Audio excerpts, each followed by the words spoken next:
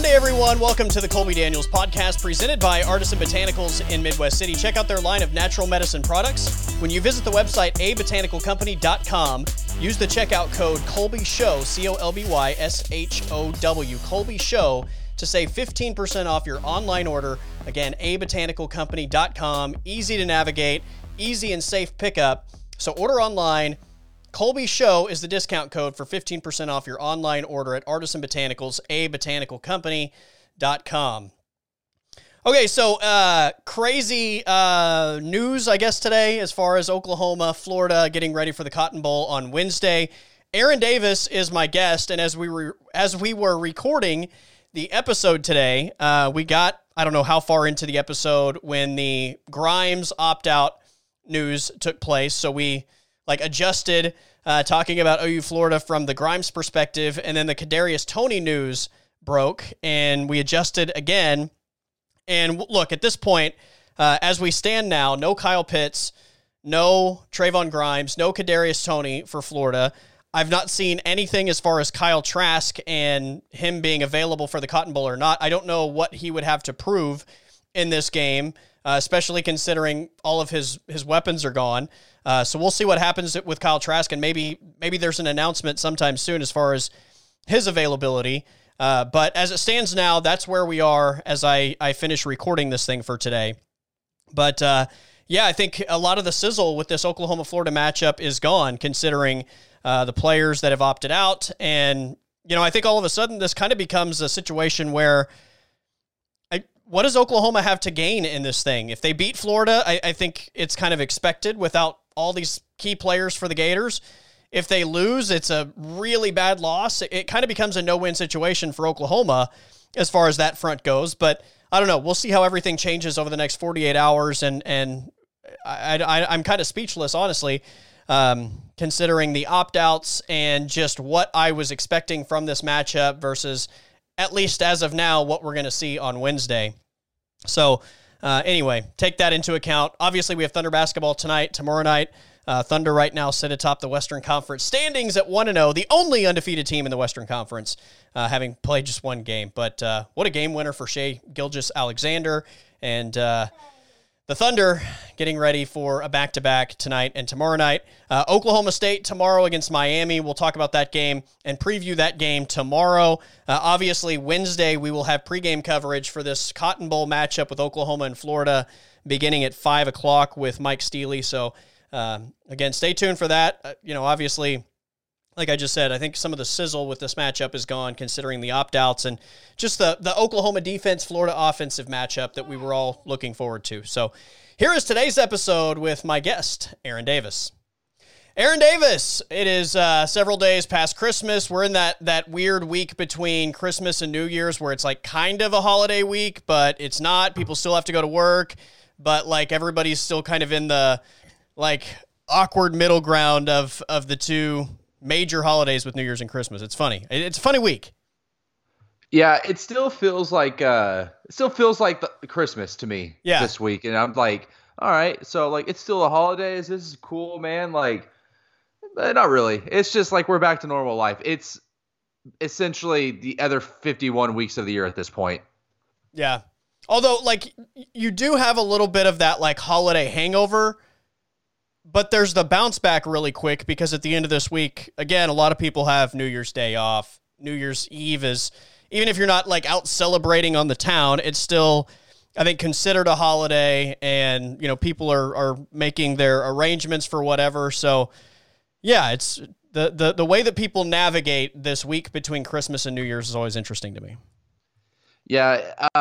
To me, it's always been Christmas is the holiday, and then college football is the holiday a week from then.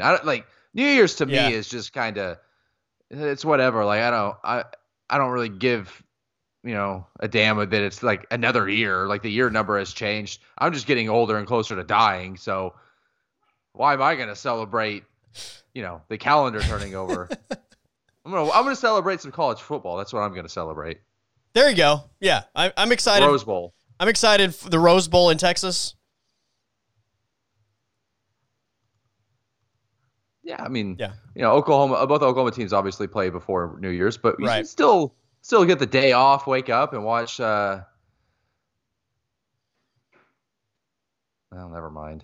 I was going to say there were some fun games on New Year's Day, but apparently there's not this year. Well, the semifinals.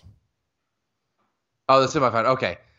I'm looking at the bowl schedule, and they had those at the top. Oh, okay. Yeah. So it was out of order. Okay, yeah, no, sign me up for the semifinal games. But I was just they had like the Cincinnati and Georgia and Auburn and Northwestern. Yeah. Were the only New Year's Day games they had in the calendar. So it's like, ugh. Georgia, Cincinnati doesn't do anything for you? Not really. I think I think Georgia is like a good team. They're not great. Like I think like 9 or 10 is right where they should be. Yeah. And I think they're just still going to slaughter Cincinnati. I could be wrong, but I think that since JT Daniels took over, they're a little bit better offensively, and they're probably just going to roll through Cincinnati. Yeah. I like that we are about to put 2020 in the rear view, and it's kind of funny because like nothing's really going to change a week from now. Everything's still going to be like obviously disrupted and not the same as it was before COVID, but like, I think everybody's just like, let's just end 2020 and start something fresh. I'm almost disappointed that I'm not going to be able to be like, oh, 2020. Like, if anything bad happens next week, like, I can't just blame 2020 for it, right? Because that's right. like what we've all come to do over the last several months is like, anything bad happens, it's like, oh, 2020 again.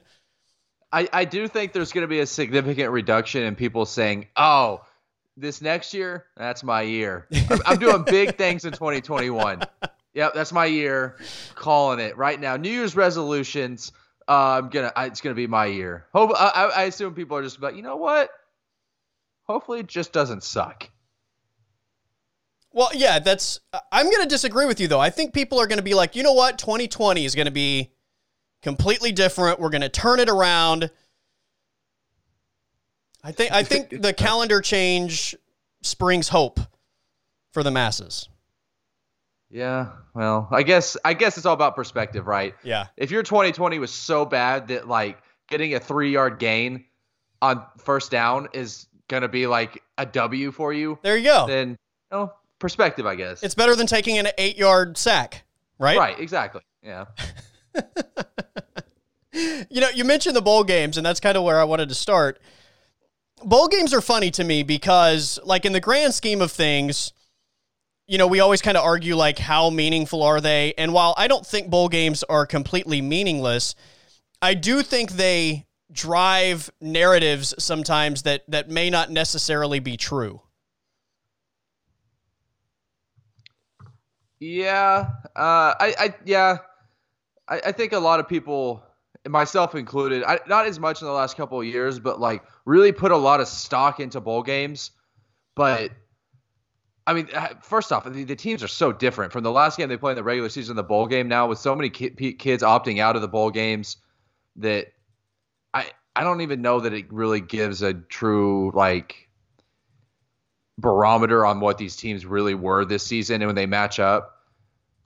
And it's just one game, and most teams this year was a little different because the season's ended so long, but a lot of teams have like 3 to 4 weeks to prepare for these games. Like, I think it's just kind of, yeah, you got to take bowl games with a grain of salt, but it's very easy to get tied into, the matchups and the results of the games. But at the end of the day, I don't think that like Texas beating, was it Georgia a few years ago in the Sugar Bowl? Like, right. We got caught up in that all big time that off season. Hell, Texas fans are still caught up in that, thinking that that's going to get them over the hump and get them back into being relevant in college football. But yeah, the matchups sometimes are just so juicy that it's hard not to get caught up in these narratives that they create. Yeah, and I don't necessarily think that all bowl narratives are garbage, but I think, like, for example, it's really easy to maybe look at a conference like bowl record, for example, and whether they do good or bad, just like make your end-all be-all opinion of that conference, based on like they were really good because they won all these bowl matchups, or they were really bad because they lost all these bowl matchups. Like, so much of the matchups in general are about matchups. Like, your best team may be just, facing the best team in the country, and your second best team, like, I don't know, you can get in some matchup situations where I think the Big 12 was in this case a year ago. Like, I'm not trying to make the statement that the Big 12 a year ago was good by any means, because they weren't. But like when the matchups were released last year, I remember thinking like the Big 12 might win a game, like one bowl game, because the matchups were so bad for them.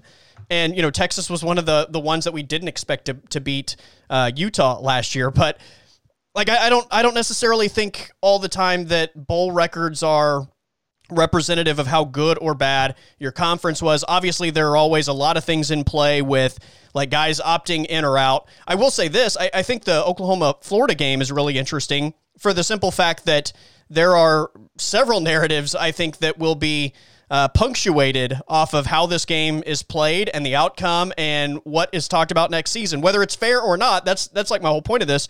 Whether these narratives are fair or not, this is a narrative-driven sport. And the Florida-Oklahoma game on Wednesday is going to solidify either the SEC is still like the supreme conference in the country, or that the Big 12 and specifically Oklahoma's defenses are getting better. So it's funny to me how like maybe that game shouldn't tell us either one of those things, but I think the overall impression is going to be either one of those two things.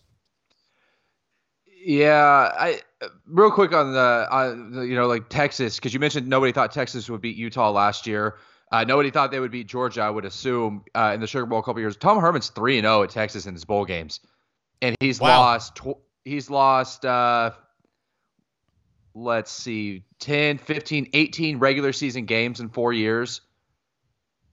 So I think that like kind of just goes to show you that these games are completely different than a regular season game because of things I mentioned a few minutes ago. But the Georgia and the Oklahoma game, going back to that, I think that I think it is interesting to weigh that because Oklahoma and Florida are arguably, I mean, don't ask Texas A&M fans, but I would say that they're probably, Oklahoma obviously is the best team in the Big 12, and Florida's probably the second best team in the SEC this year. So you're going to get a pretty good barometer of top teams in this matchup with those conferences. I don't think that, like, if you get a matchup with, like, Arkansas is playing – who's Arkansas? Arkansas is a bowl game, I think. TCU. I don't think that Arkansas and TCU are – I don't think that's necessarily a matchup that you should put a lot of stock into the conferences being comparable or who's better than who, because it's college football. Like, we all know that these conferences are judged by the teams at the top. Yeah. Yeah, for sure.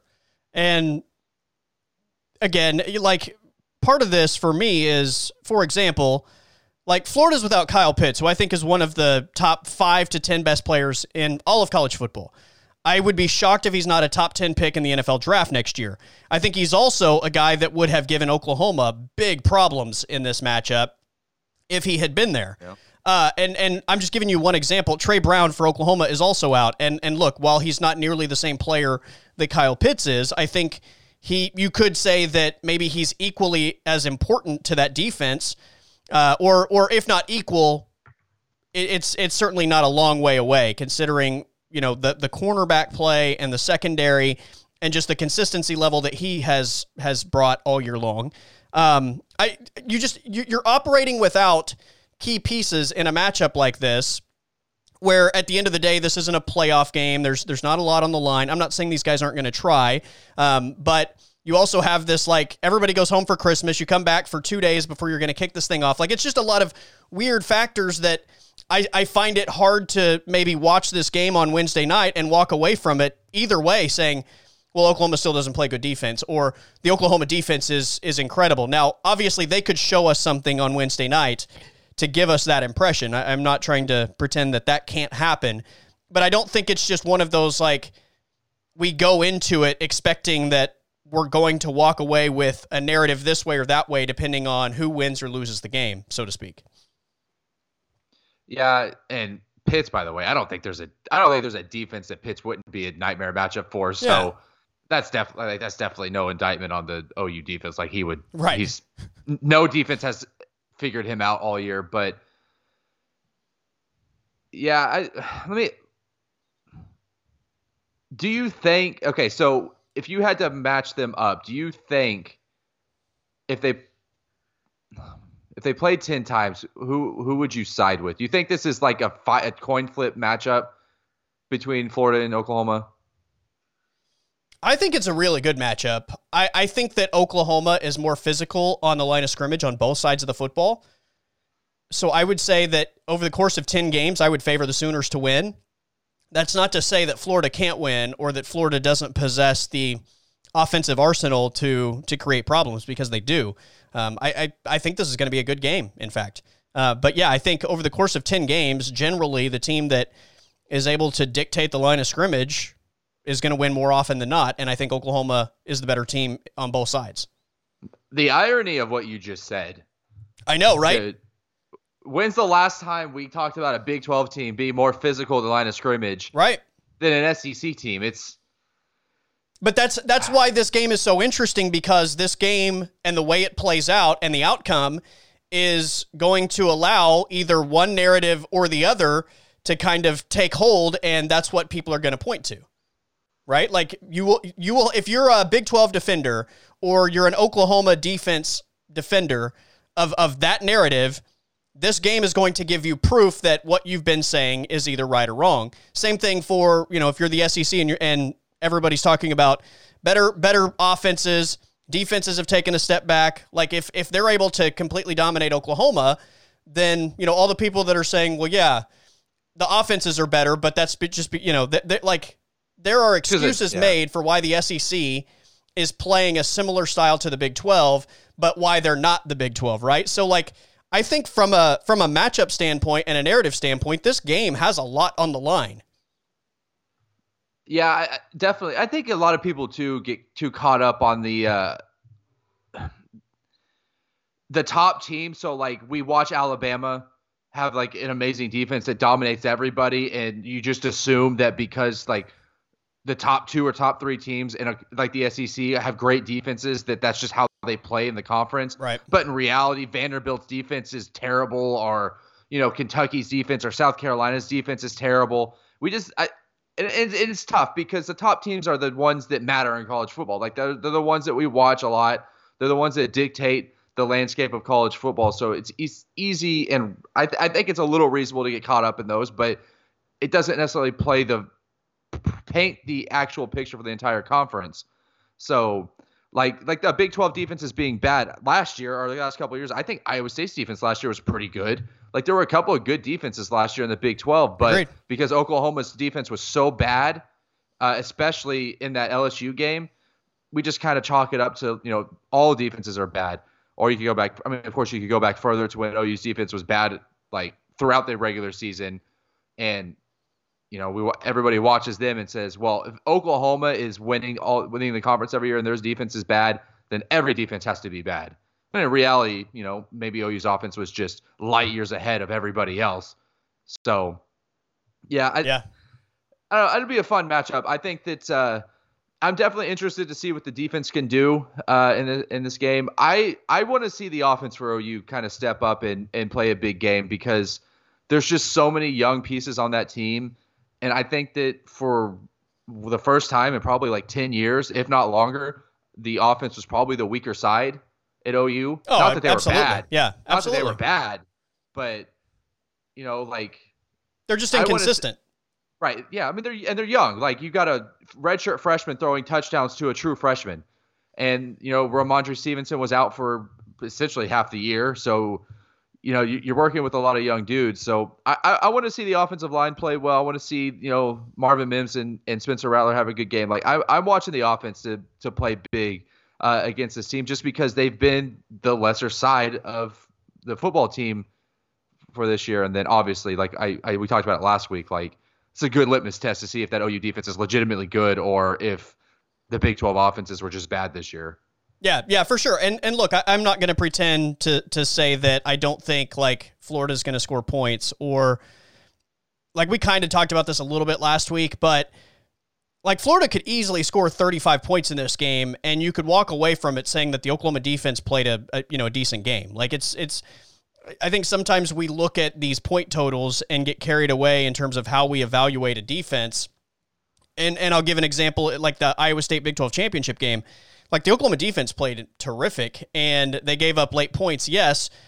How much of that was on the defense, and how much of that was the time of possession situation where they were on the field all day long, and you could see them physically wearing down in that second half. I don't think, like, I didn't take away anything from the defense or how good they are when they started to wear down in the second half and Iowa State was able to hit some big plays.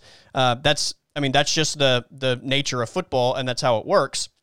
So, like, in this game, for example, Florida has really good playmakers. They have next-level playmakers. They're going to score points in this game. What I'm looking for is, like, is this going to look like LSU a year ago where they literally score, like, every possession or look like they can score every possession? Or will, like, they hit some big plays like we expect, but Oklahoma's also going to force some punts? Like, is it going to be like a 50-50 type thing where, you know, big play for Florida this drive and then Oklahoma makes them punt the next drive? Or is it something where they just move the football methodically every single time they possess it? Like, those are the things that I kind of look for in terms of how you evaluate a group, because, you know, what if your offense fumbles the ball twice on their own 10 and your defense has its back against the wall the red zone twice? Like, do we basically say the defense is terrible for giving up those points? The answer is no. So, you know, I think it's all in context, I think, of how the game is actually played versus just the point total at the end or something like that. But look, for me, the expectation with that Oklahoma defense is that they're going to get some stops in this game. They're going to harass Kyle Trask, and they're not going to allow Florida to just go up and down the field every possession. But I'm also not, like, naive enough to think that, you know, they're just going to be so good that Florida's not able to put anything together. Kadarious Toney is a problem. Like, he's going to get the ball in space a couple times in this game and wreak havoc on the Oklahoma defense. And Grimes, the other receiver, who I think is really undervalued, is going to make some big plays in this game. And look, they've not faced anybody that's as talented as Kyle Trask this year. So in the situations where they're not getting pressure, he's going to make them pay, I think. I've gotten to the point where, because football, the spread offense and the rules kind of, you know, favoring the offense, I've gotten to the point where I try to judge defenses in college and in the NFL the same way that I would judge a hitter in baseball, where if the offense has 10 drives and, you know, you're hitting 300 and like 30% of the snaps you're making good positive plays. Hell, and if you hit a double or a home run, which would be like, you know, a big sack or a turnover, like, right, those are going to hold a lot of weight. So, like, I don't expect a defense at this point to go 10 for 10 in a game. Yeah. Especially when you're playing a good team like in Oklahoma or Florida or, you know, Aaron Rodgers or Pat Mahomes. Like, give me like 30 to 40% of the plays that you're making a positive play on defense. And, like, I think that's a good performance, because we've seen so many games where there could be, like, I did the bowl game last year with OU and LSU. I would say, like, OU's defense made a positive play, 1 out of every 20 snaps, or something like that. Like, it was bad. It was brutal. And, like, you could go back to the Alabama OU semifinal game. I think it was probably the same situation there. So, like, 50%, like, that's, I think you're playing an amazing game on defense at that point. And, you know, if you give up a couple of big plays, like, that's acceptable if you force them to go 3 and out on the next 3 drives. Like, I think that we just have to judge defenses a little bit more leniently than we did 20 years ago, just because it's just in the rules are so much favorable. Like, did you see the roughing the passer call that Baker got yesterday? No, I didn't. Oh, you got to watch that.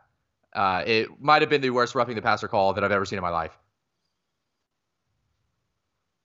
The Jets defender, I don't remember who it was, but, like, maybe hugged Baker Mayfield. Like, he stopped running and just, like, put his arms out to stop.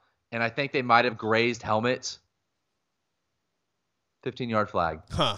I'll have to pull it up. Yeah, I'll see if I can find it. I'll send it to you. By the way, as you were talking, sorry, I was a little distracted. Trevon Grimes just opted out of the bowl game. So as we're talking about this Florida offense and the weapons, that's now 2 of their top 3 weapons, with Kyle Pitts and now Grimes opting out of the bowl game. So, you know, the other thing is, I'm kind of curious what'll happen today. Both teams sent their players home for Christmas, obviously. Like, if we get through today without any major situations, then I think the game's going to happen. But, like, this would be the day that we find out, like, one or both teams have a bunch of positive tests or something like that, and this thing doesn't even happen. You know what I mean? Yeah.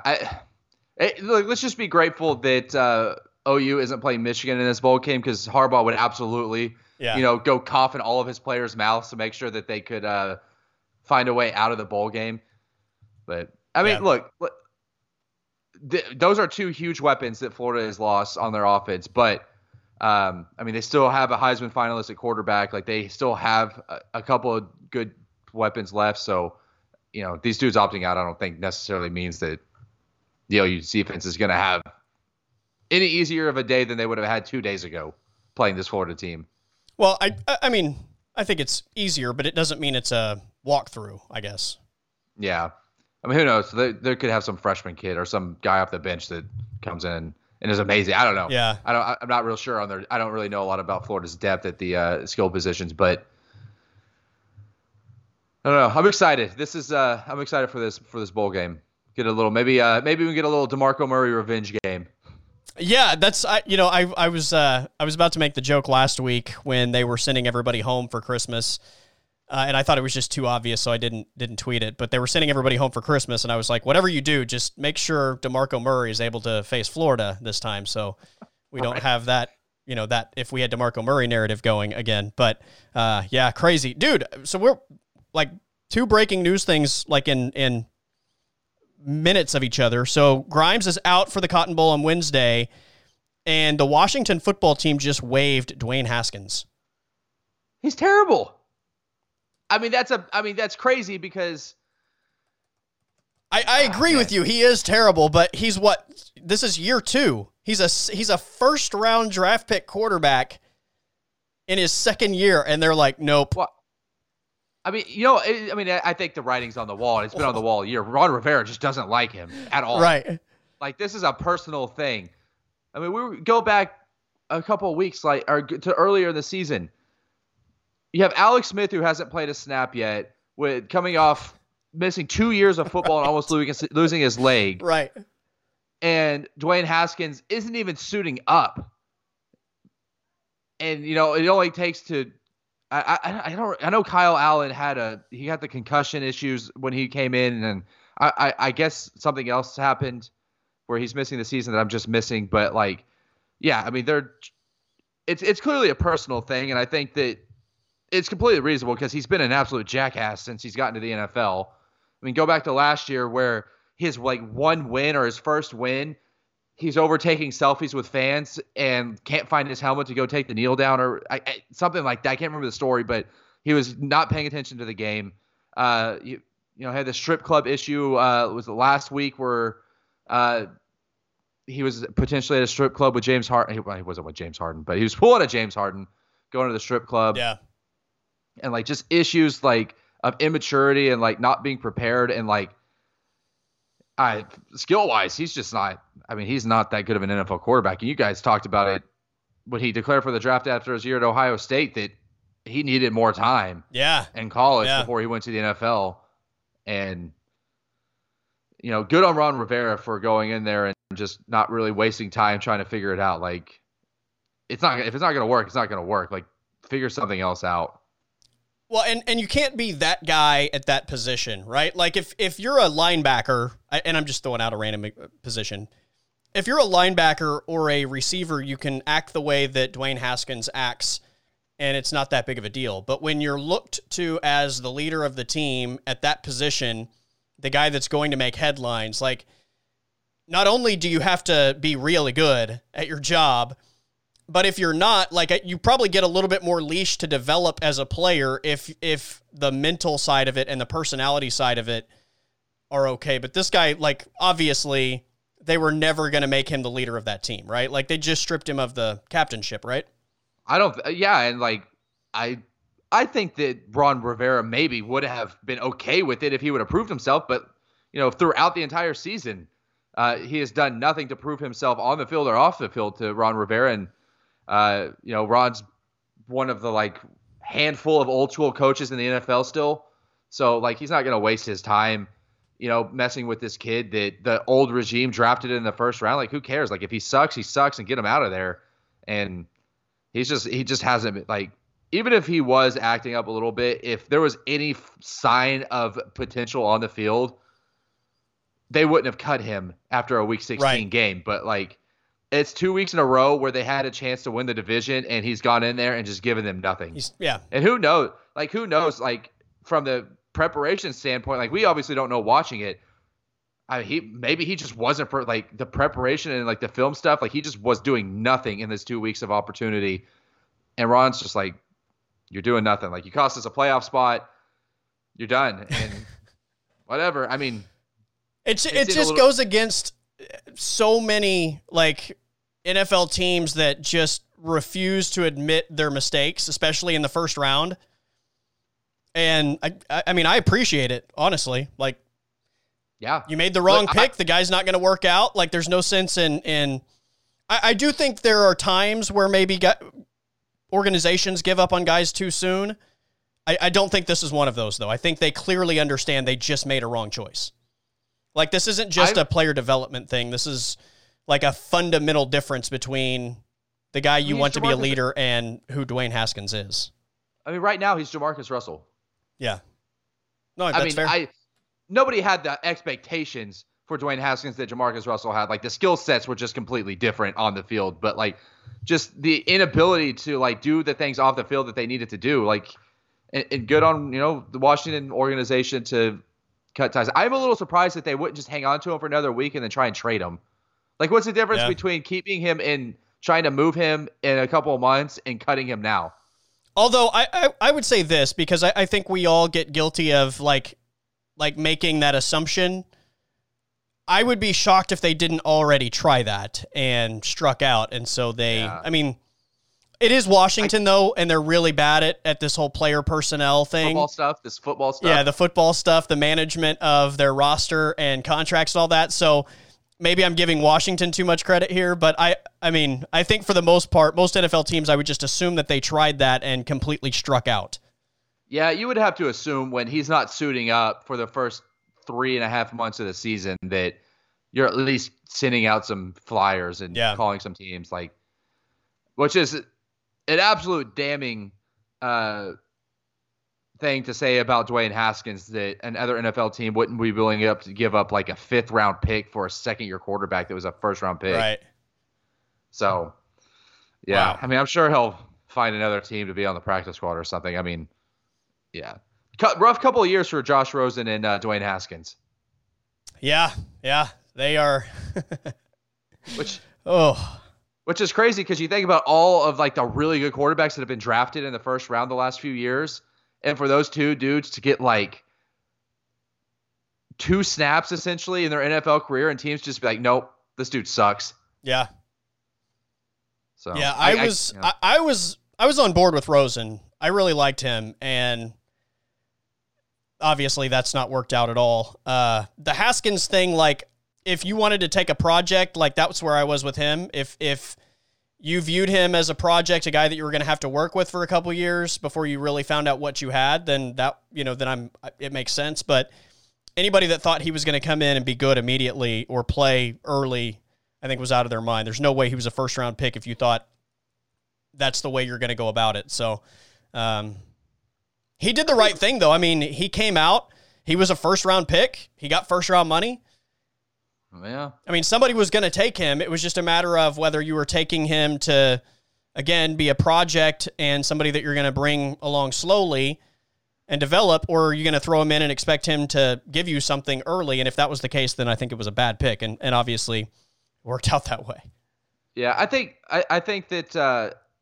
Josh Rosen is a little bit more of an interesting guy, though, just because I never really saw that much improvement from him from his freshman year at UCLA to I guess he left after. I can't remember if he left after his junior year or if he stayed till his senior year. Whatever he declared for the NFL draft, I just didn't feel like through college he had that much of an improvement from year 1 to his last year. But I mean, that could be an indictment on the coaching at UCLA. Yeah.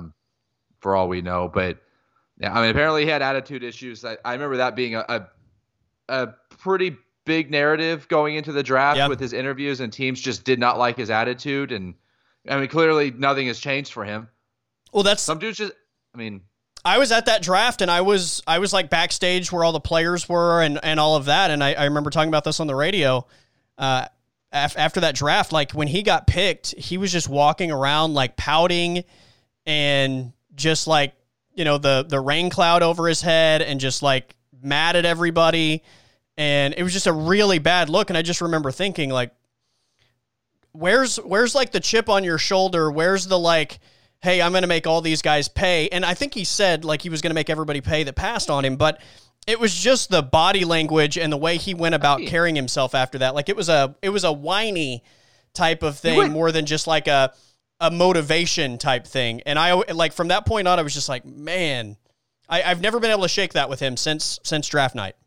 He went 10th, right? Yeah. It's not like it was like 10th or 11th. Yeah.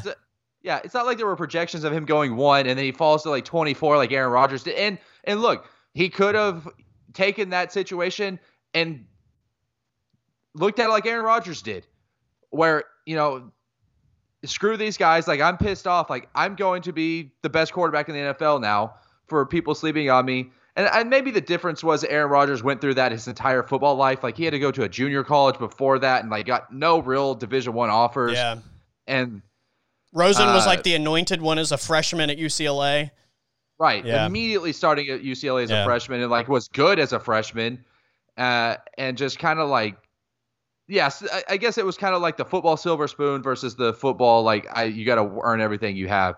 Hell, apparently Aaron Rodgers, so he does a weekly interview with Pat McAfee, and they asked him about college, and he said that the quarterback coach at Cal, or the offensive coordinator, I can't remember which one it was, but they told him that he needed to stay at Cal for another year. Oh. So like he's got his college coach telling him that he's not good enough to play in the NFL right now. Then he drops 23 spots from where some people had him projected. Like I guess it's kind of just the way that the whole thing played out for both of them. But still, that doesn't mean that Josh Rosen had to, go and bitch and pout and become a problem. It was such a bad look. It was, I mean, I went from being like, because going into that draft, I thought he was the second best quarterback available after Baker Mayfield. And man, he just like, my entire opinion changed about him that night. I was just like, nope. It was such a bad look. And then to see like Josh Allen carry himself the way that he did. Cause remember, Josh Allen had the tweet thing happen like the day before the draft or the day of the draft, or whatever it was. I just remember there was like the controversy or whatever around some of his tweets. And obviously there were the accuracy question marks with him going into the draft anyway. But I just remember like seeing his body language and the way he carried himself and just the way that he interacted with people versus the way that Josh Rosen did. And like my opinion about both guys drastically changed as far as could they be a leader in the NFL, because one of them showed like leadership skills. And again, like I'm not saying this is the end all be all, but when you can be around somebody for like 5 minutes and just see the way they carry themselves and drastically change your opinion that much, that's a problem, I think. Yeah, look, and I'm glad you brought up Josh Allen because I think that they're both perfect examples of the complete opposite, and why I think that it's so hard to draft in professional sports, to draft these players, and why I personally don't think that there is reason to put a lot of stock into GMs and the way that they draft, because there's just so many intangibles that you cannot predict, like how a guy is going to, what his work ethic is going to be once he's getting paid. Yeah. Like, how he's going to handle adversity. Like, who knows the way that Josh Allen is going to progress and, adapt and evolve once he's in the NFL compared to Josh Rosen choosing not to. Same thing there's tons of players in the NBA you could name where like you just, because they work so hard, they've become great players. And so the dudes that just don't work hard just don't become great players. And we see busts all the time. And I think most of the time it's just because off the field or off the court, like they're just not invested. Yeah. Yeah. I mean, look, attitude just goes a long way. And that's the part that like, you don't know anything about when you're looking at it from the outside, but all these GMs are interviewing these guys. There's no way that you're interviewing Josh Rosen and don't have some idea as to whether or not he has a bad attitude or like has a, I'm not saying it's 100%, but you can certainly get, I think, feelings about the way a guy just is when you're around them for a short amount of time and make educated decisions on that part. Yeah, I think though, it definitely does help. But I think that too, in the interviews, like those guys are just going to tell you what you want to hear. Well, yeah, I mean, I don't think I always go back to this. It's not necessarily about what they say. It's how they say it. Yeah, it's like how they say it. Are they believable when they say it? Does it come across as genuine? Like, I think we do this all the time at like Big 12 Media Days where everybody says the same things.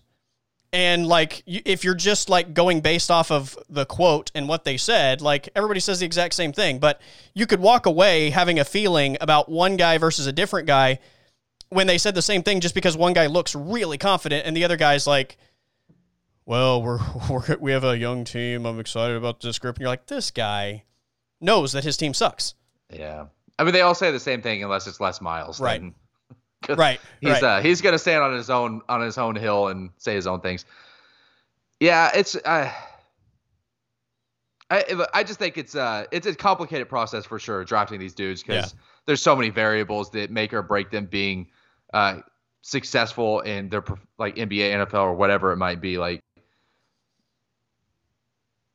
it's hard to predict, and I think that it is. I think there's some skill to drafting, but like I think a lot of it is just it's luck, and it's kind of taken out of your hands as a general manager. But yeah, I mean, Josh Allen he's good. Like I'm legitimately impressed with how good he has improved each year. Yeah, or how much he has improved each year. He's it's tough to do that. Like there's a lot of dudes that we watch that don't make those improvements year to year like he has. Yeah. Yeah, way better than I thought he would be. Way better. Same. Yeah. So anyway, we kind of went off on that rabbit hole. Dwayne Haskins waived by the Washington football team. All right, going back to, so Grimes has opted out of the Oklahoma-Florida game.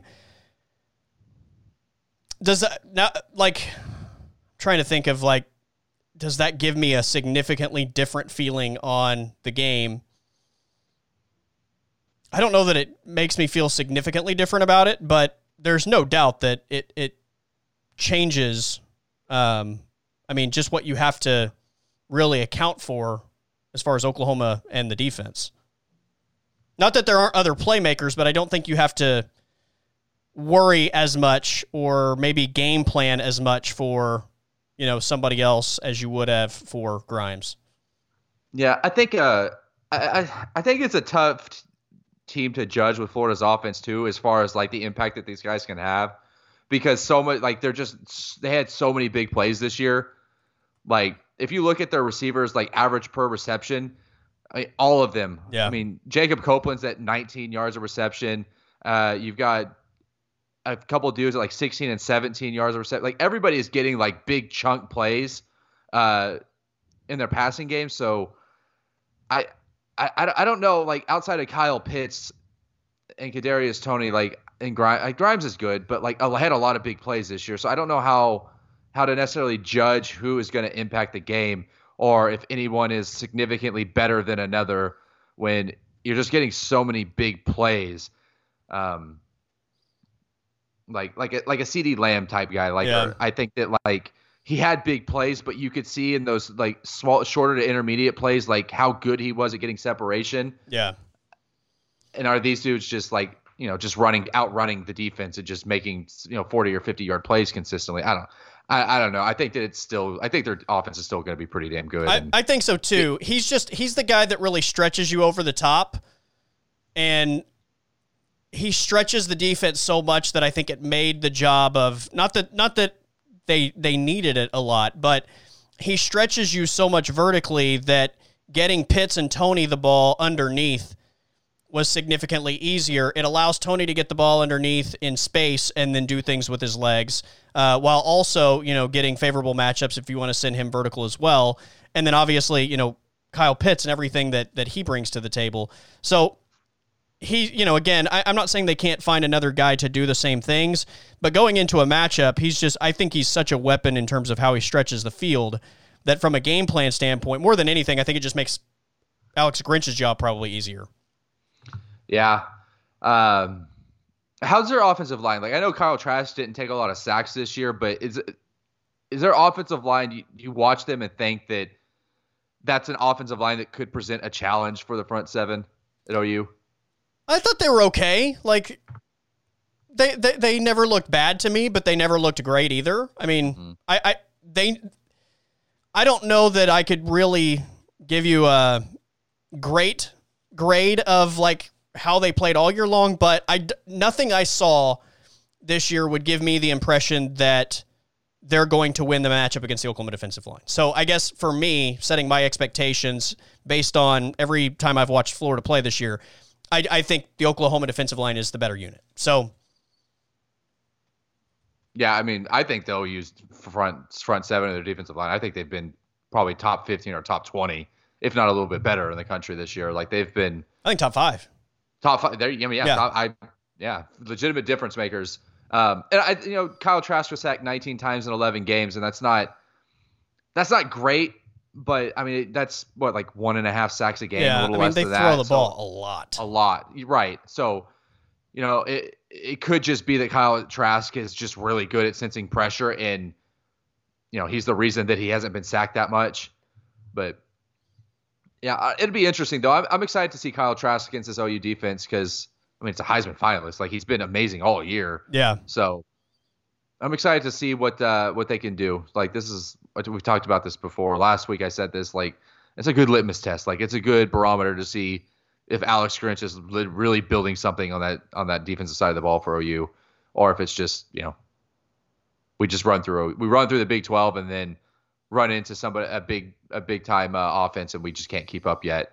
Well, and I think on the other side of the ball, it's really fun as well because Oklahoma has a bunch of big playmakers. They've been known for offense, but look, we've watched them the last 2 games against Baylor and Iowa State, and the offense has been very inconsistent. They've struggled to consistently sustain drives. They've struggled to get first downs for large periods of time in a ball game. And while, again, because they have so many just great players and great athletes, they're going to hit big plays, but can they move the ball consistently? Like every time the Florida defense to me is extremely underwhelming. They don't wow me in any way. So I think that's a group that can be beaten, but we just don't know if Oklahoma offensively is at a position where they can take advantage of that. Or maybe all of a sudden we see just how average the SEC defenses, quote unquote, are. And if Oklahoma looks like their former selves offensively, then that's what I was talking about at the top of this with the whole narrative thing. Like if Oklahoma just moves the ball up and down the field when they've struggled for the last several games offensively, then the whole SEC defense thing, where does that narrative go? Yeah, I mean, I don't look at this OU offense and say that they've got any mismatches. There's no guy right now that stands out that to me that I say he's going to be problems for that Florida defense.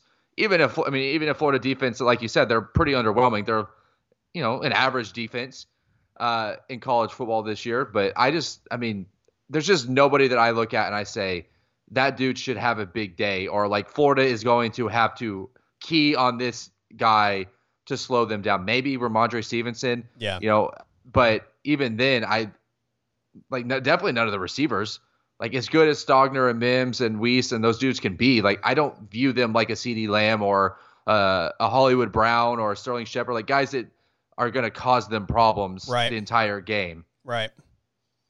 Yeah, no, I'm with you. I think Stevenson's that guy for me. I mean, if you're Florida, I think that's the guy you have to circle and not allow him to beat you, and especially not allow him to preventing Oklahoma from getting creative with him outside of just the normal run stuff, the normal run, base offense stuff that they do. He's the guy that I think can present some problems when you're able to get him the ball in some creative ways. But yeah, I think otherwise that's been one of the Oklahoma issues is the I don't want to call it failure but the inability to like establish a go-to receiver. Because again, I think like Mims is probably going to be that guy. He's on his way to being that guy, but I don't think like he's at a point, or at least he hasn't been at a point where every single week he's going to give you this big-time performance. And look, that's not an easy thing to accomplish anyway. There are a lot of teams that don't have a guy that every single week gives you consistent big-time performances. Oklahoma's just been extremely lucky to have a bunch of those guys, and I think Mims is on track to become that, or anybody else for that matter, right? Like, they have a bunch of guys that I think could become that. I think that's just a combination of playing time and chemistry and youth and all of those things kind of lining up to allow that to take place. But yeah, it's going to be a lot of fun to see if Oklahoma can consistently move the football when they haven't been able to do it the last few matchups. Just for comparison arguments, Spencer Rattler threw 294 passes this year, took 20 sacks. Kyle Trask threw 409 and took 19 sacks. There you go. Take it for what it is. I don't think it means a lot, but just kind of want to throw that out there. If you had to grade Lincoln Riley's performance this year coaching the offense, I mean, what would you give him? Because we've talked a lot about how like just they haven't been able to establish those weapons, but I mean they're so young and like I mean, if you had to grade him, what would your grade be? Just coaching the offense for Riley. I would say probably like a B. Part of this, there have been mixed reviews on the offensive line, I think, all season long. I don't think it's even arguable that once Ramondre Stevenson came back, the run game got significantly better, and I don't know how much of that is just the offensive line, finding their rhythm at the same time that Stevenson comes back. But obviously they were significantly better with the rush game was significantly better when Ramondre Stevenson got back into the mix. I think part of it is offensive drops all season long prevented Oklahoma from doing some things offensively throughout the year. And especially at some moments inside games, I think drops prevented Oklahoma from really like taking a big momentum swing over an opponent. Or I don't know. I kind of felt like there was never 100% confidence from Lincoln Riley with this group. Like there was always something that he was worried about. And so I don't feel like he was ever really able to unleash everything that he wanted to. And part of that, I think, was probably Spencer Rattler early in the season. I think late in the season, part of that is probably the pass catchers and just, the lack of anybody emerging as your go-to guy and the amount of drops and the inconsistency running the football. Like the Big 12 championship was crazy to me because like the second half, where'd the run game go? Like that was a big reason why I thought Iowa State was able to climb back in it was because they just quit running the football. They quit running the clock. They kept the defense on the field way too much. And I don't know. It's interesting. I think that it's just from a chemistry standpoint, it's just kind of an odd group together. One of the things that I've always thought that Lincoln Riley did exceptionally well, especially at his time at OU, is adjusting really well based on his personnel. Yeah. Like from, you could talk from half to half, game to game. You can go back to his first year when they probably were passing the ball a little too much. And I think it was after the Texas game, like they kind of realized like, dude, we've got Joe Mixon and Samaje Perine. Yeah. Like let's line them up, both of them up in the backfield, 80% of the snaps and just pound the ball and just being a physical team. And, you kind of see the evolution of the way that he calls like week to week. By the way, PFF, I'm looking at all the college football offensive lines ranked, and this was from December 3rd, so it was a few weeks ago. But Oklahoma was 8th, Florida was 73rd. Okay.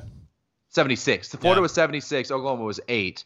But I mean, look at the sack numbers too. Like it's not necessarily an indictment. I think that I think they're pretty good at run blocking. Like they've been able to run the ball pretty consistently this year.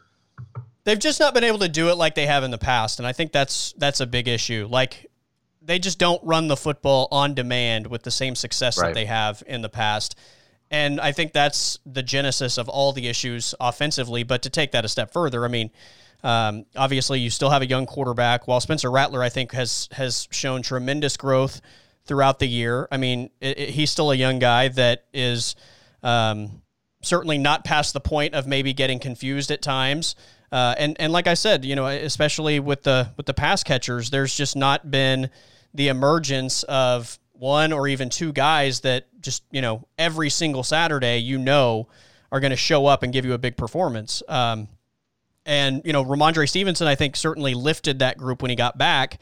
But even with Stevenson, it's not like, every single week he has 150 rushing yards and, they're controlling the line of scrimmage in that department. So I think he made it significantly better. And I think him coming back helped still mask some of the running issues that they have. Yeah, they just, like, the big plays in the run game just have not been there this year. Like, they've really struggled to break off big runs. I mean, the longest run they've had all year was 30 yards. That's crazy.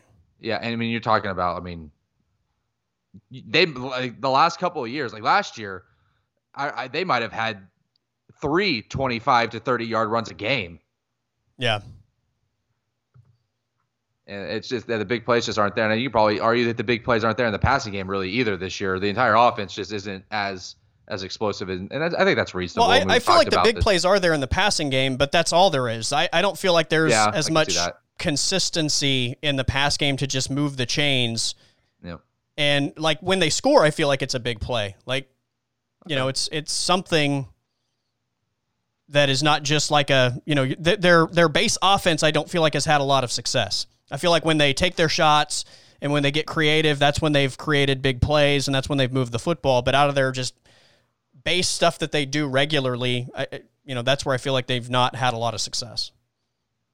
I don't know. I could be wrong. That's just kind of I think that's, I'm like thinking back on the, like the scoring plays and like kind of flashing them through my head.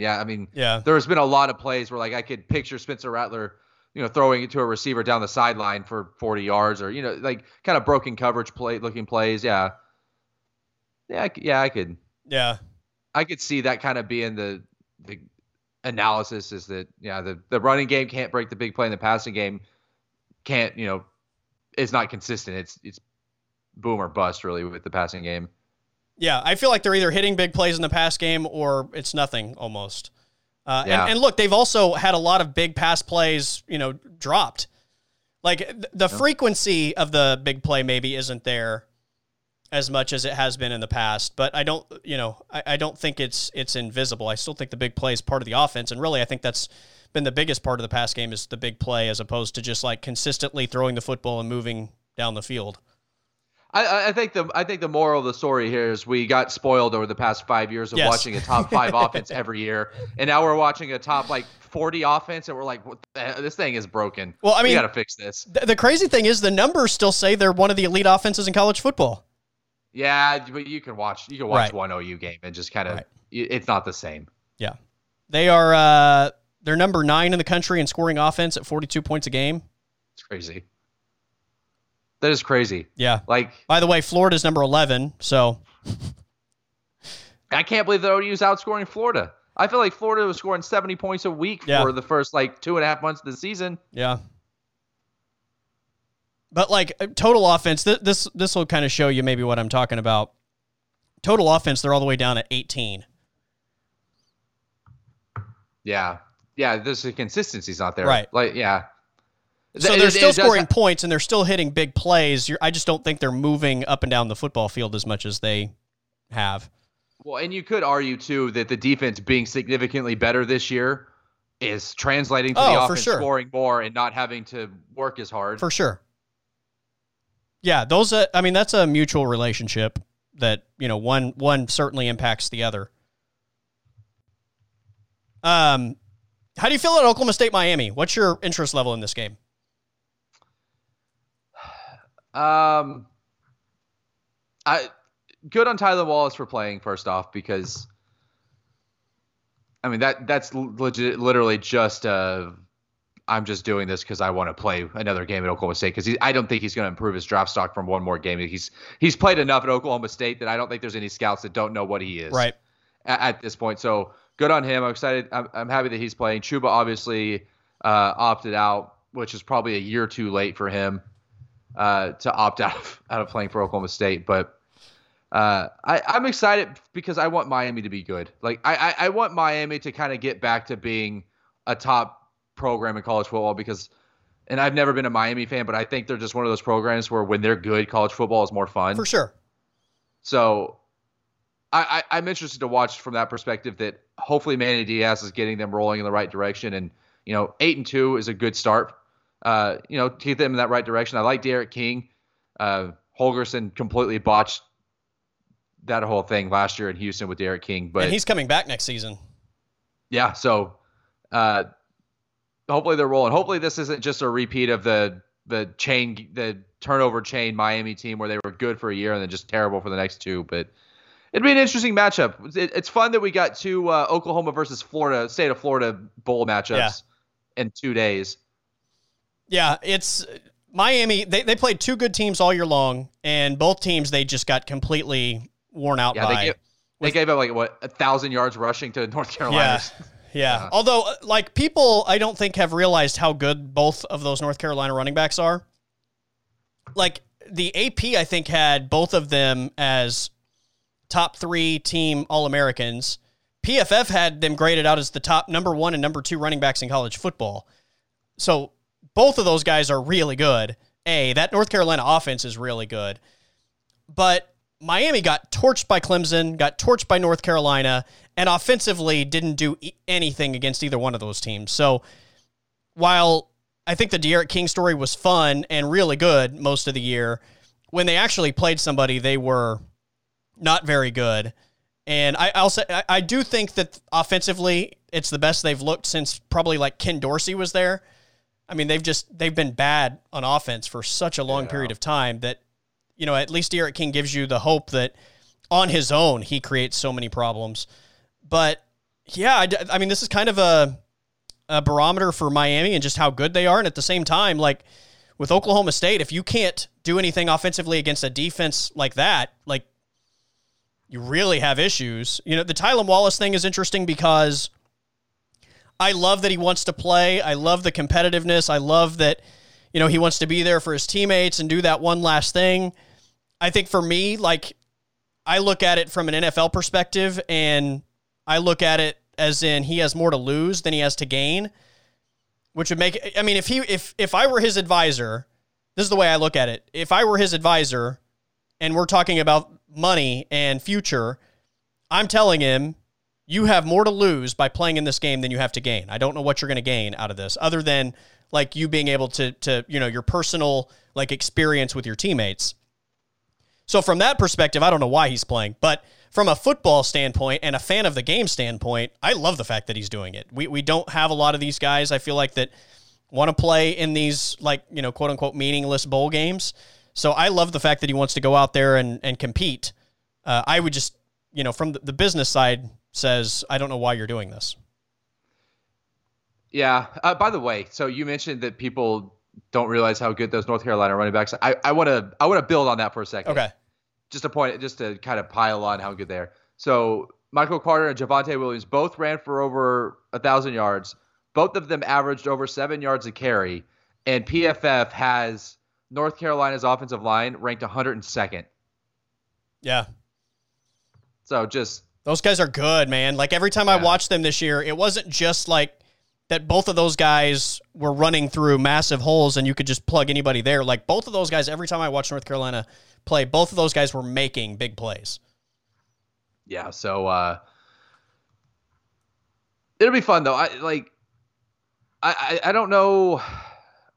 I don't know if I feel any better about Spencer Sanders after this year than I did after I did last year. I think after last year, a lot of people were feeling good for Gundy's offense and, the quarterback situation in Stillwater going into the future. And I just felt like I don't know if he's regressed or if he definitely didn't take a step forward from, last year to this year. So that doesn't really ignite a lot of hope.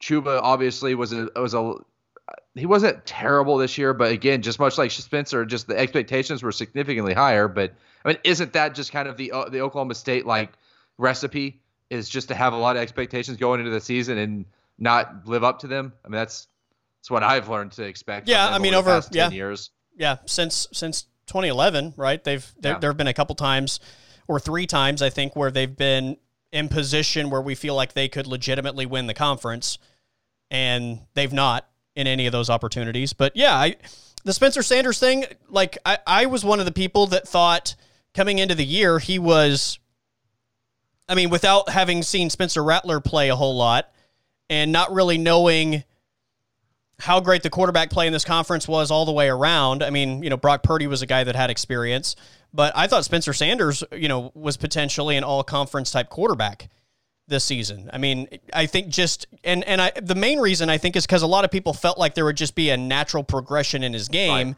And to your point, I don't know that he was any worse, but you just never really felt like he took steps forward this season. So yeah, I think going into next year, that's a massive conversation with Oklahoma State and the quarterback position and who it's going to be. And I mean, if it is Spencer Sanders, does he get better this offseason? So yeah, it's that to me is probably the main storyline with Oklahoma State going into next year. And, obviously tonight offensively, or tomorrow offensively, can they move the ball against the Miami defense that really has struggled at times this year? And I say struggled in the 2 matchups against quality opponents. So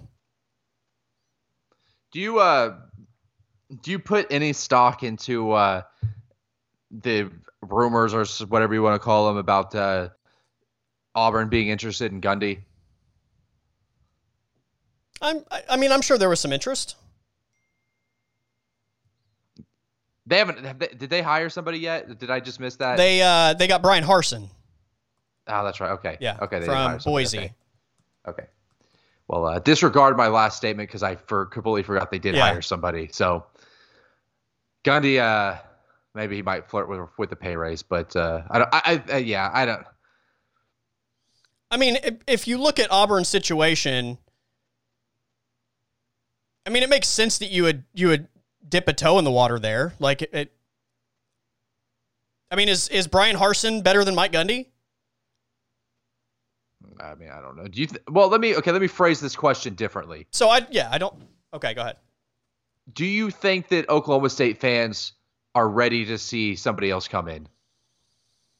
Well, I think half the fan base is, and half the fan base is terrified of what could happen. Of what could happen the day that Gundy is no longer the head football coach. Yeah, I guess that's true. I have interacted with a lot of Oklahoma State fans over the past few years, and it seems to be 50-50 that some are just like, well, thank God we're not 2-8 or 2-10.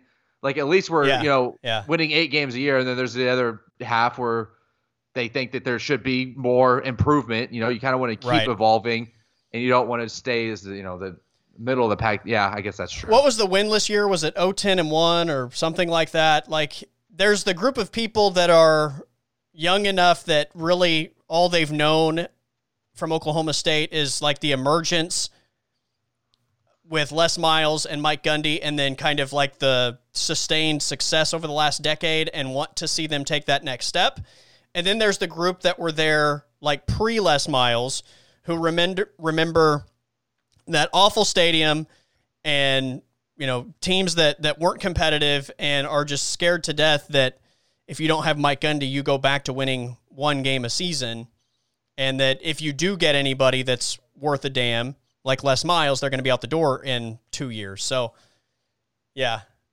I think though, I think the perspective that it's kind of a transition school there's a legitimate reason to be afraid of that, just because it's just not on the level that an Ohio State or an LSU or Alabama or Oklahoma, all those schools would be. But I think it's completely reasonable for those fans to look at the way that this program has performed over the past 15 years and say, there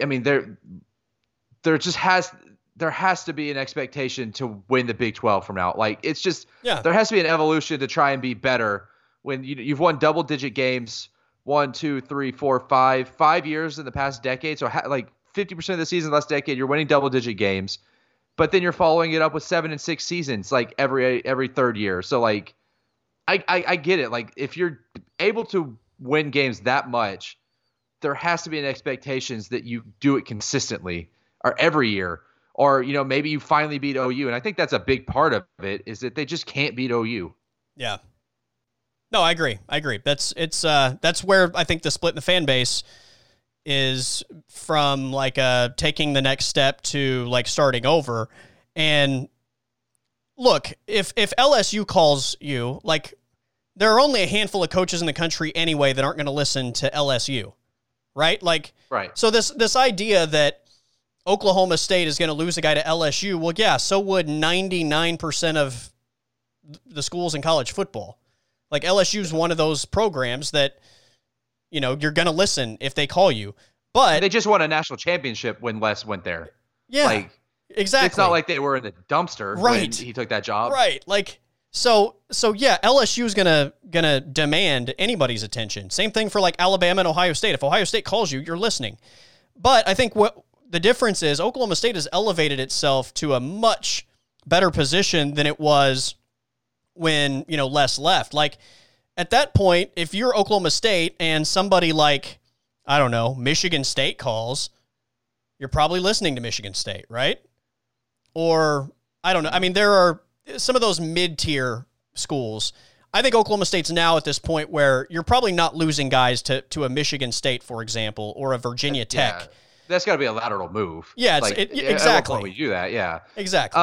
I think that it's a frustrating thing for me is, like, I've said this. I don't have a college football team. I don't care. Like, it does not affect me one way or the other if Oklahoma State wins or loses.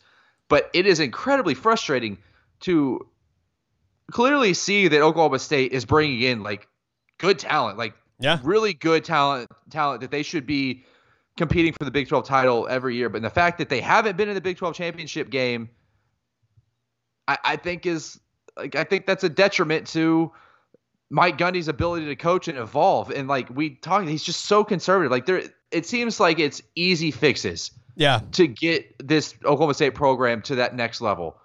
And the easy fixes are just, it's changing the way that Gundy coaches a game. And he doesn't change it. He stays uber conservative in 2020 when there are analytics and data to back up that being conservative is going to cost you game after game. And I mean, we see NFL coaches adjust. Like, Andy Reid goes for, I mean, I know Patrick Mahomes and the offense they have plays a part, but, like, how many times do you see them going for it on fourth down? Right. Probably every drive they get a fourth down. If it's reasonable, they're going to go for it because he trusts his offense. And I don't know. Gundy just doesn't trust his team, or he's scared, or what it is. It just doesn't, like, the way that he coaches is not going to win them games in 2020. Yeah. Hey, we have more breaking news. I almost feel like we need to, like, re-record this now at this point. Kadarious Toney has opted out of the Cotton Bowl on Wednesday. So now Florida will be without Kyle Pitts, Kadarious Toney, and Trevon Grimes, their top three offensive threats. What is going on? Is it like, I wonder if they have, like, a COVID issue and they're just opting out, or, like, it's weird to opt out of the game the 2 days before the game, right? Yeah. It is bizarre.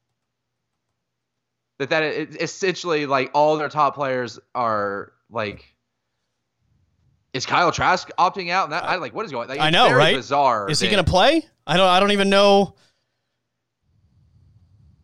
Yeah, this is 2 days before the game. Like, they've gone through, like, a full week of prep and game planning, and, like, you're essentially to the point where you're just about to get on the plane and fly there, and you're saying, no, I'm not playing. That's just bizarre. This is weird. I don't really pay attention to, players opting out of bowl games a lot, but it doesn't seem like they usually do it 2 days before the game. Okay, so we'll just to give you an idea of how significant these three guys are within the offense. Florida pass catchers this year caught 296 passes. 70 of those were from Toney, 43 from Pitts, 38 for Grimes. The next highest guy is at 23 receptions. 4,272 yards for Florida pass catchers this year. 984 of that from Toney, 770 from Pitts, 589 from Grimes. The next highest is 435. So you're talking about those three guys having about 2,200 yards receiving between the three of them. Yeah. Yeah. And then touchdowns, this is the really bad one. Florida pass catchers this year had 45 touchdown catches. Toney was responsible for 10, Pitts 12, Grimes 9. The next highest player, 3 touchdown receptions. 31 of their 45 touchdowns are from those 3 guys. Yeah, this is not shaping up to be as interesting as it was a week ago. Whew. That's wow. Yeah. I mean, this could be, I guess we'll find out how good of a quarterback Kyle Trask is, were these really good receivers making him look good, or vice versa. I don't know. It'd be interesting. But now that these guys are opting out, I'm kind of skeptical that Kyle Trask is going to opt out in like 2 hours. I know, right? Like now this kind of just becomes like it's almost like a no-win for OU, right? Like, yeah, if you win, you're supposed to. Yeah. If you don't win, they were without their 3 best offensive playmakers. I mean, that's not a quarterback, obviously. Yeah, this is this is kind of, you're right. This is turning into a no-win situation. There's just no way they could come out and have the media feel good about this win. At least from a national perspective, right? Because there's going to be an excuse either way.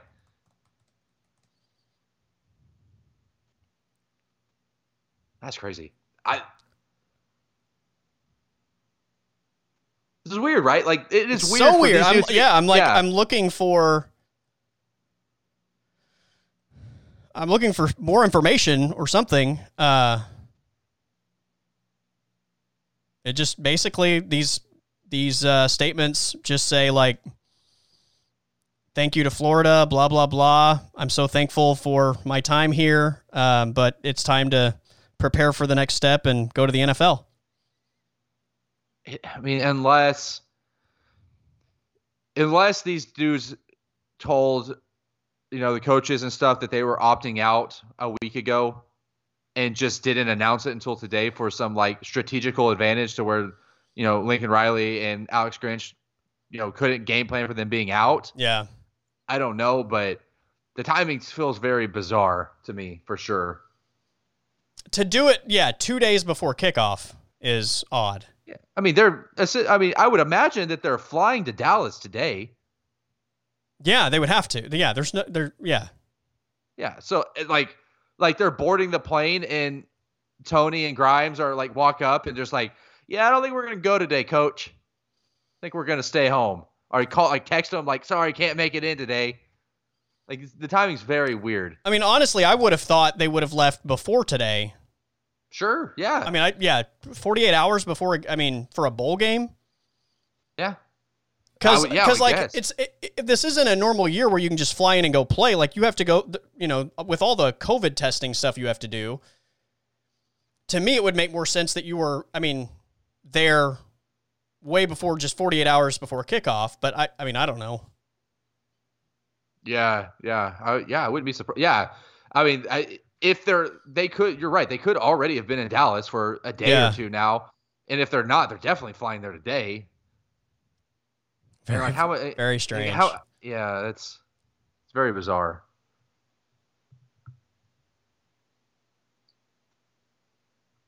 Well, anyway, so Florida, Oklahoma, I guess it's really hard to pick the Gators if you thought you were going to pick them beforehand. I wonder, do you know what the line was this morning? No, I do not.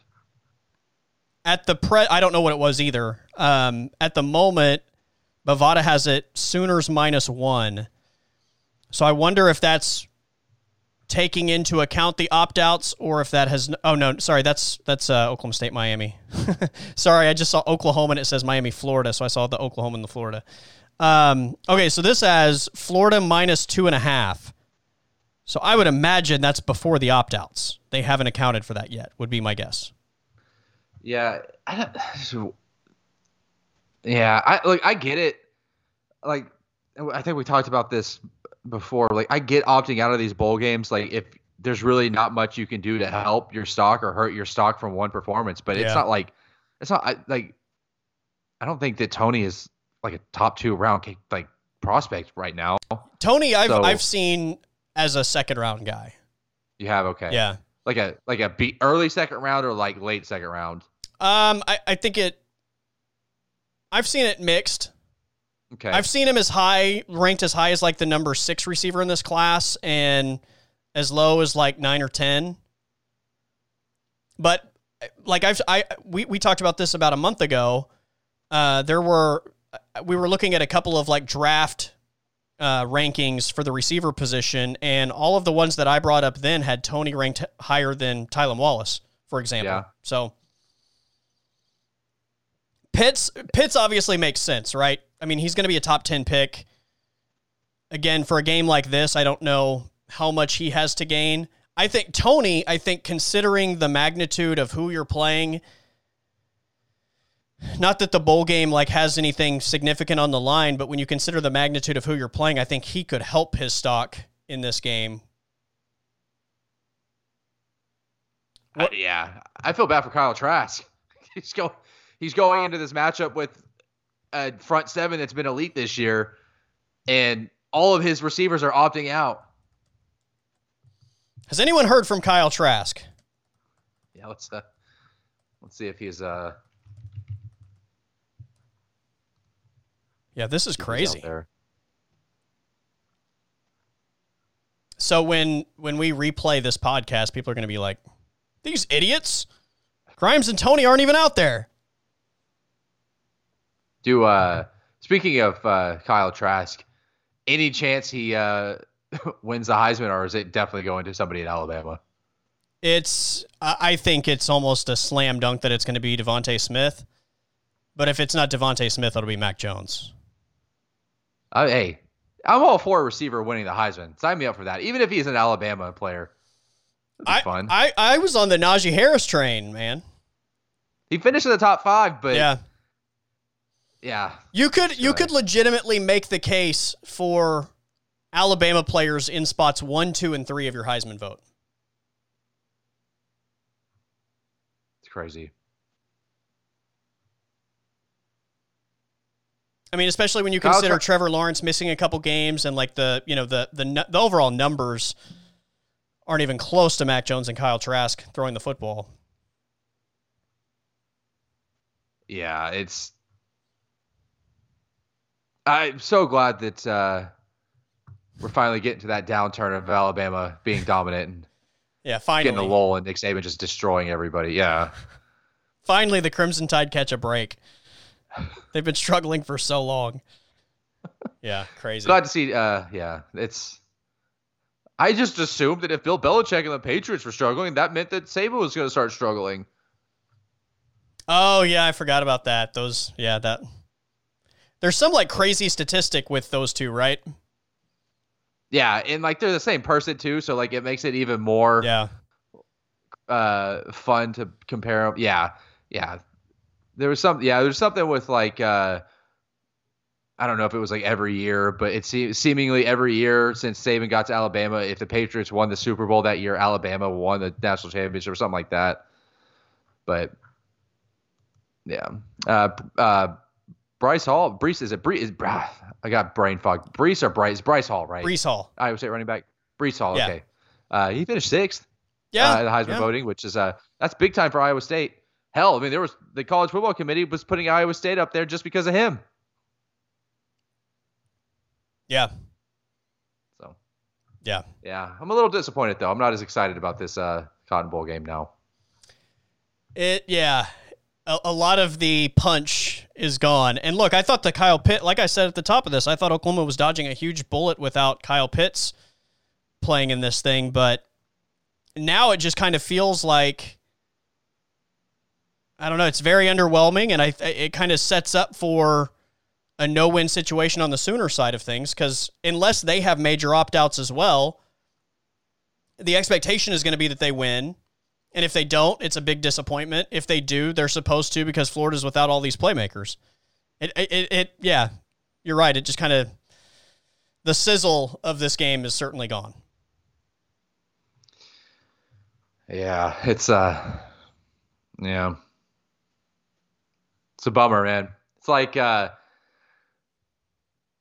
if OU a couple of years ago going to that game against Alabama, and I know that the stakes were different, but like if CeeDee Lamb, Hollywood Brown, and like Mark Andrews all opted out 2 days before the game. Yeah.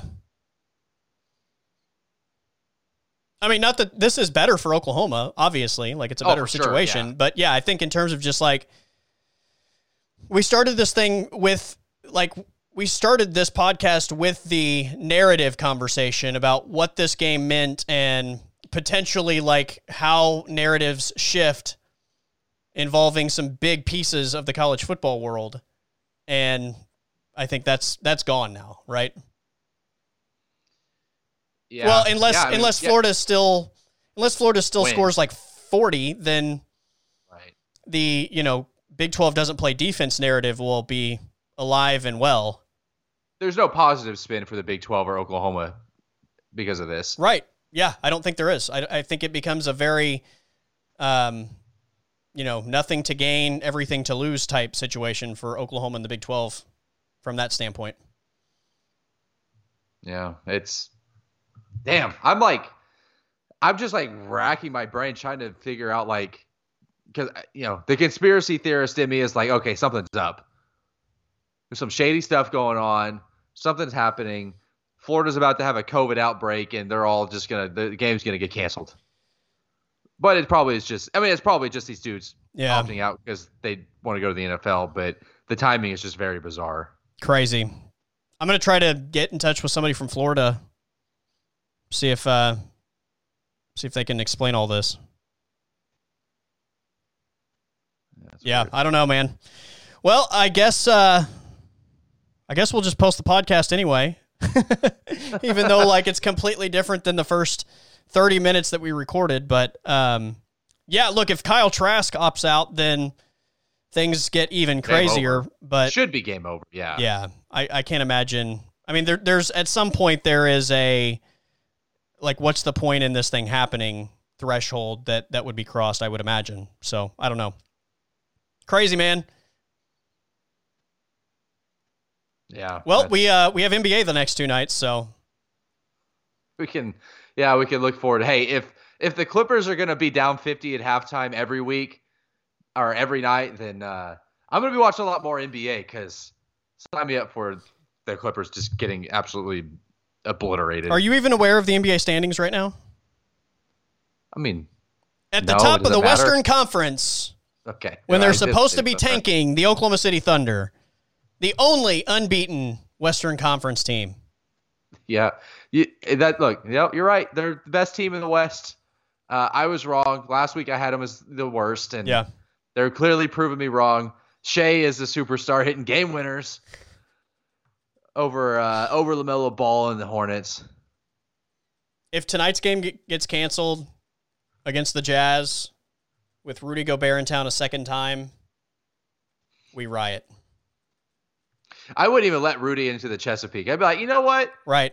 You ruined everything last time. Somebody at Will Rogers just needs to be like, sir, you've come far enough. We're going to keep you on the tarmac. Random FAA screening, sorry. Yeah. We have to take you in. Yeah. I feel like, the meme where Will Smith's in the empty house in the season finale or the series finale of Fresh Prince? Yeah. I feel like that's Kyle Trask right now. I feel bad for him.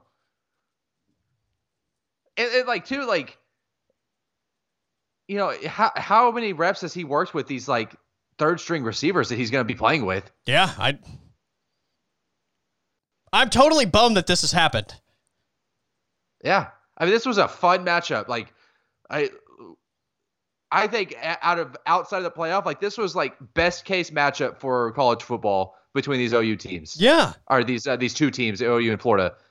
Just because it seemed like it was a legitimate strength versus strength matchup with great storylines and narratives, and we just were losing all of it. Not only strength versus strength, but also Florida coming into this game playing Big 12 style football, and Oklahoma coming into this game playing SEC style football, right? Like, it just, the narrative being completely flipped in terms of how each team is getting it done. And now Florida's coming in playing Sun Belt football. I mean, they're still gonna be good, but like it's just not as exciting. Losing the top weapons on your offense. Just as a fan, like I want to see these teams at their best playing each other, not right. With their third string receiver starting. Yeah. I mean, we wanted to see Oklahoma and that defense play against, a Florida team with all the weapons and get a really good idea as to how they match up. Damn. So that legitimately frustrates me. Yeah. What a bummer. All right, man. We'll get out of here before anything else happens. And okay. Then basically all the news in this thing is completely worthless. But oh, what a crazy day. I was not expecting this. Yeah. No Kadarious Toney, no Trevon Grimes, in addition to Kyle Pitts for the Cotton Bowl. And no Dwayne Haskins. What do we have to deal with in this world? Well, look, that gives me hope that Washington is going to win and the Cowboys don't get the division this week. So, yeah. Ugh. I won't lie, like, I want the Cowboys to tank, but just seeing them on the field with the Eagles, like, it brought out the competitive nature in me, and I was really happy they beat them.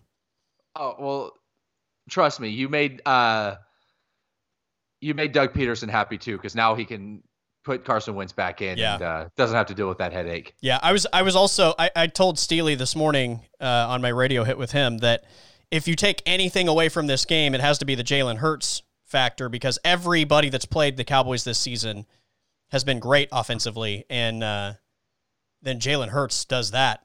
Yuck. He started so good too. Like his numbers were really good early in that game, and it fell apart against Yikes. Pretty mediocre defense, but all right. Well, let's get out of here before Kyle Trask opts out in 2 minutes, and then everything is just thrown to hell. Get this thing posted ASAP, so at least I can say, hey, when I got it posted, Kyle Trask was still on board. It's fake news. Those guys are playing. Right. All right, buddy. Always appreciate it, my friend. All right, see ya. That is Aaron Davis on the Colby Daniels podcast. This podcast is presented by Artisan Botanicals in Midwest City. Check out their line of natural medicine products. You can visit the website, abotanicalcompany.com. Use the code ColbyShow, COLBYSHOW, Colby Show, for 15% off of your online order. So easy to check out, abotanicalcompany.com, Colby Show for 15% off your order. Again, awesome that we're able to save you guys some money this holiday season. All right, that is it for this episode. Again, as I record this thing, at this point, Trevon Grimes opts out, Kadarious Toney opts out. Don't know anything about Kyle Trask to this point, and we'll see what happens by the time Wednesday rolls around. But at least as of now, the plan is 5 o'clock pregame show for Mike Steely and I, 2 hours before the kickoff of the Cotton Bowl on Wednesday afternoon. So look forward to seeing you guys there. Tomorrow, we will preview Oklahoma State, Miami as they get ready for that Cheez-It Bowl matchup tomorrow afternoon. I think that's a 4:30 start. So we'll have that tomorrow afternoon for you as well. Everybody have a great day. Stay safe, and I will talk to you tomorrow.